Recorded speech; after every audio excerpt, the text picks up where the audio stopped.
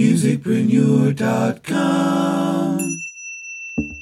Great moments are born from great opportunity. Lies can prevail against much in this world, but never against art. If you're good at something, never do it for free. This is what I was put on the earth to do, and I'm not going to sit around and wait for some politician to give the green light. You musicians, you're too musical.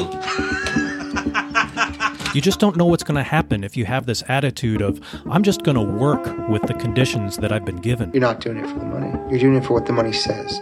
And it says what it says to any player that makes big money, that they're worth it. There's so much competition. Why should I start it? Man, if you take that mentality, you might as well just say, well, there's 8 billion people in the world. Why should he have your own child? You dance around too much. You talk too much. You're not concentrate enough. Lots of work to be done. We're coming into an age where people are not going to be reliant on an employer. They're going to have an attitude of, if it is to be, it's up to me.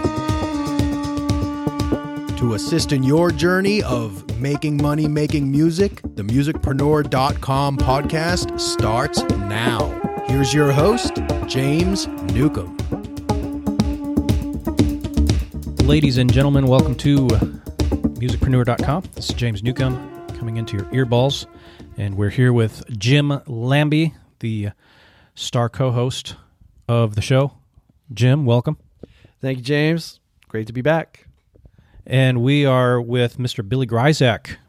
Billy Grisack, if you know the show from the old days, old meaning 2 years ago, he was on the show a couple of times, and just reconnected. I sent out an email to my subscribers, I think this past weekend. It was just apparently resonated with Billy because the topic of the email was employee versus employer mentality or something like that. I don't remember exactly what it was, but something like that. And right. Billy basically said, "Man, you're singing my song, James," and because Billy he's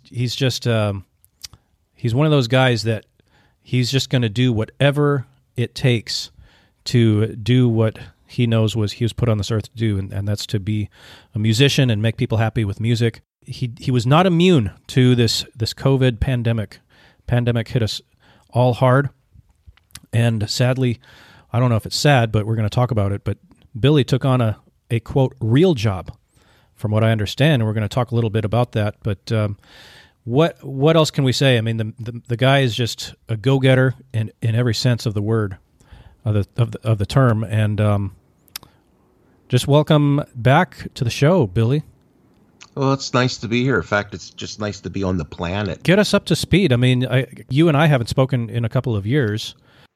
Right. Well, in around 2001, I had been, up until that point, I had been a full-time musician, touring and playing in rock bands and things like that. And then I had another one of my reinventions. I switched from playing adult rock music to playing and writing songs for children.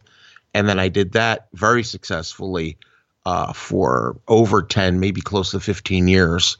And it was really great because that was a period of time where I actually got paid quite well to play, perform, record, and write original material. So for a period of like 10 or 15 years, all I did was original music. And I was able to buy cars, buy houses, raise children, with that. Wow. That was great.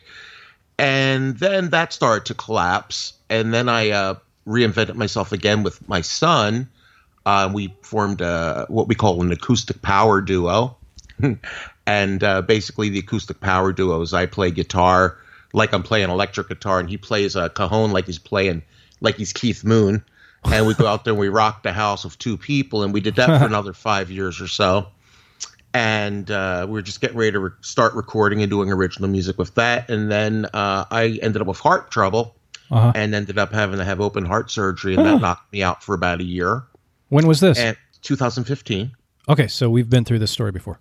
Right. And Yes. then when I was getting healed up and ready to go hit it again, my daughter died. That knocked me out for another year. And she, she was 17. She also co-wrote and played drums and instruments on a lot of my stuff. Then here we are. We're going to hit the road and start playing music and go crazy. And then I got cancer, and that's been fun. And then now I'm kind of, recovering from that, and I'm ready to start playing and recording and hit the road again. And guess what? COVID.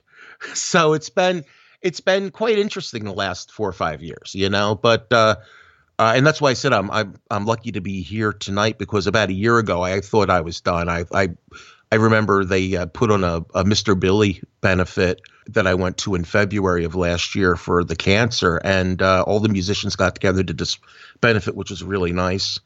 And I remember the day after, they had to take me to the hospital, and I had to get a blood transfusion, and I was like pretty much gone. After that, things have just been getting better, and I've been the cancer's shrinking, going away. I'm not in remission yet, but now I can actually do things. So I've built a studio. You can see it in the background there. Yeah, very nice. And I'm trying to remember how to record and play music, because when you go through chemo, you forget things. And I forgot. I couldn't play the guitar. I couldn't do any technology. I was having a really tough time. But it's all starting to come back to me now. So here I am in the studio. I've been laying down tracks for some friends, doing some remote recording, and we've been actually booking gigs for the summer. And we're starting to record our first Big and Tall CD, which is the band with my son. We've been a cover band for the last 4 or 5 years, but we're going to start adding originals to that. And then the day job thing was really interesting. It's like, in my family, I come from a long line of musicians. My grandfather was a big band leader. My dad was a semi-famous jazz musician. He played with Dizzy Gillespie and Stan Getz and people like that. Then I came along and I was like the rock guy, and I played all, the rock circuit for all those years. Then I had the kids. Now they're musicians. Taylor passed. Will still plays. But in our family, it was like the idea of getting a day job was like, well, you failed. Yeah. It was just the opposite of other people. It's like, well, you better have something to fall back on there. Yeah. And like my family, it was like, what do you mean you want to get a day job and throw all this away? What's wrong with you? Well, your great grandfather. This goes back generations, doesn't it? Like, yeah. Well, if you count my son now, I mean, I'm part of a 4-generation professional musician chain link fence of sorts. So it started in 1918 or something like that. Mm-hmm. 1918 is when he started playing professionally, and then up till now. So it's been, 102 years or something? That would have been your grandfather that did that in 18? Be my grandfather, yeah. Okay. Grandfather, father, me, son. Yeah. and you want to hear the funny thing? We all have the same name. So, William Grisack Sr., William Grisack Jr., William Grisack III, and William Grisack IV is my son. Is your son. So. But when everything fell apart, right before I got cancer, like we were having a lot of problems booking gigs in the winter. Summer was no problem, but winter gigs were starting to become hard to get. And then a friend of mine who knew me from playing music and stuff needed somebody for a particular position in a company where they needed someone personable and thick-skinned. And I said, well, I'm available. And they were like, you're kidding. Well, you're hired. So I went and got a job there. I work for a mobile phone / cable TV internet company.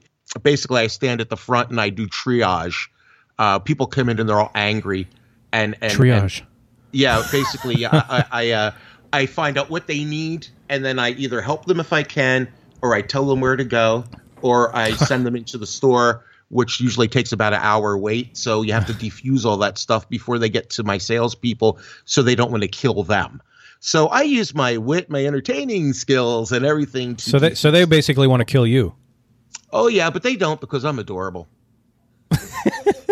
And you've been through everything, so what do you care?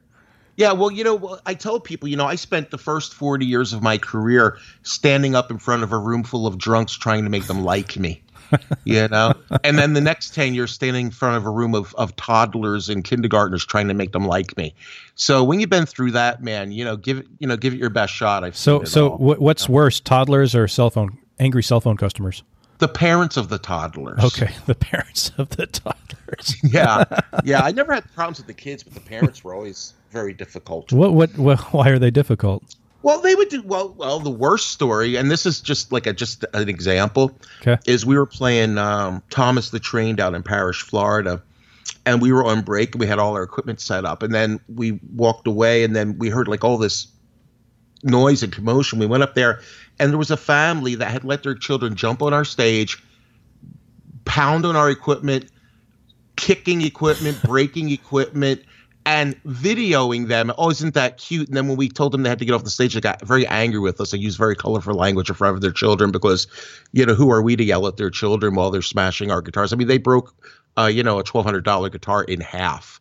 It was very interesting. So that's the tip of the iceberg. I have hundreds of stories like that. So yeah, the parents behave badly. Kids left to their own devices are actually really great. There's no bad kids. There isn't. There's definitely bad parents.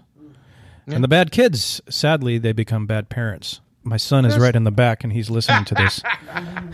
So I mean, as far as the thing that I do now, which came at a really good time for me because I needed insurance. They've pumped over $1 million worth of chemicals into me in the last year, and there's no way musicians can afford that. Not the typical working musician, so it came at a good time, so that worked. That's one of those times where the universe kind of came in and gave me what I needed. Like at first I felt like a failure because I had to have a day job, but it turned out to be a good thing, and it's working. And my son actually ended up getting a job there with me, so we're still working together. So I'm at the front of the store. I'm customer relations, and he's one of the salespeople. So, but that's kind of it, so my entire career has been, my life has been rolling with the changes, learning how to work with the changes and not get beat up by them. You know what I mean? And I feel like life is nothing but opportunities. I mean, truly. Everywhere you look, there's an opportunity, and I don't understand why people don't see them. But life's full of opportunities. It's just what are you gonna do with it? Musicpreneur.com. Billy, I've did a little bit of digging in on you, and with your story, I'm a father myself, and my grandfather's the one that inspired me to get into music. He used to lead sing-alongs at old folks' homes, and he led bands for years when I was growing up. So that kind of resonated with me, and I think after all said and done, that was the biggest influence, I think, that kind of put me in that mode of being a musician. But But with that in mind, I started thinking about the things you're sharing tonight, and I'm just curious, what do you think is helping? Like, you've got a great positive mindset, and I believe that we kind of attract things to ourselves, but depending on what rut or mindset we get into. What would you attribute it to your being upbeat and positive in your outlook on things? So right now, I mean, obviously the job came along at a great time. Can you speak to that a little bit? Well, it's like I said. Well, first of all, I think what you're alluding to is what's called the law of attraction. And it's basically the universe will give you whatever it is that you want. If you really believe it, it comes to you. Like I said earlier, I think there's nothing but opportunities. Most people don't see opportunities. They see obstacles. And everything that happens to me is an opportunity for something. So I think, I don't know if I'm just naturally a positive person. I don't think that I am really, but I just have a knack for looking for the next opportunity no matter what happens. Does that make sense? Yeah, I think positive could be like an overused word. I think what I'm gathering from what you're saying is kind of just always seeing where to go next, just looking for the race car drivers, as I understand it, when they're taught how to race, they're always taught, don't look at the wall, only look where you want to go. And that if you look at the wall, you'll hit the wall. Yeah, and for me too, I've always liked and just two analogies that I live by. One is like the shark. You know, if the shark stops, he drowns. They have to constantly be swimming to pump the oxygen through their gills. They can't lay on the bottom like other fish do. They have to move. So I'm always moving. So that's important. And then I also believe in the bumblebee philosophy. And it's like, you know, scientifically, bumblebees are not supposed to be able to fly, but nobody told the bumblebee.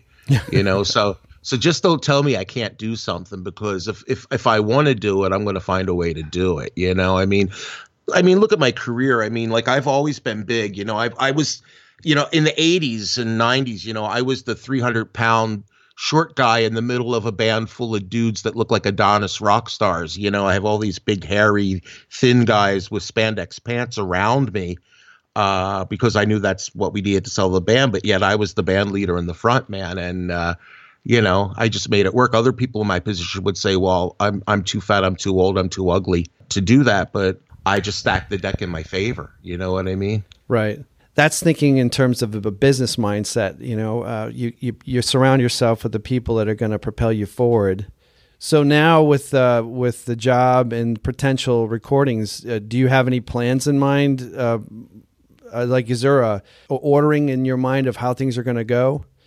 Yeah, well, I think I'm really becoming sort of a Renaissance guy in the sense that, like, I'm embracing everything I've ever done. So step one is to assemble all of my works, my legacy, my products into one centralized place. So I have them there, and then create a new hub to disseminate those products or to make them available. So going all the way back to when I was Billy Rub, which was my country band, and I did stuff with that, through Billy Grisack, which was the rock band, and then into Mr. Billy, which was the kids artist, to Now Big and Tall, and plus the podcasting I do and the marketing and coaching stuff I do on the side. Just have like a one size fits all place to find everything. Because Facebook and social media has allowed me to find a lot of my old fans, which is really great. And so, like, a lot of the people that liked my old music, they don't know where to get it. So that's great. And I'm actually considering doing one more title under the name Billy Grisack. Then it'll be a trilogy of albums, because we did 2 albums with that band. And I'm thinking about doing one more with the original members, like do a distance recording, getting the band back together. Oh, cool. And then I have to do one more album to make it an even 30 for Mr.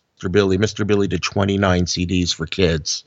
So I'd like to do that. And then I'd like to make the Big and Tall record, just have a place where it can all be.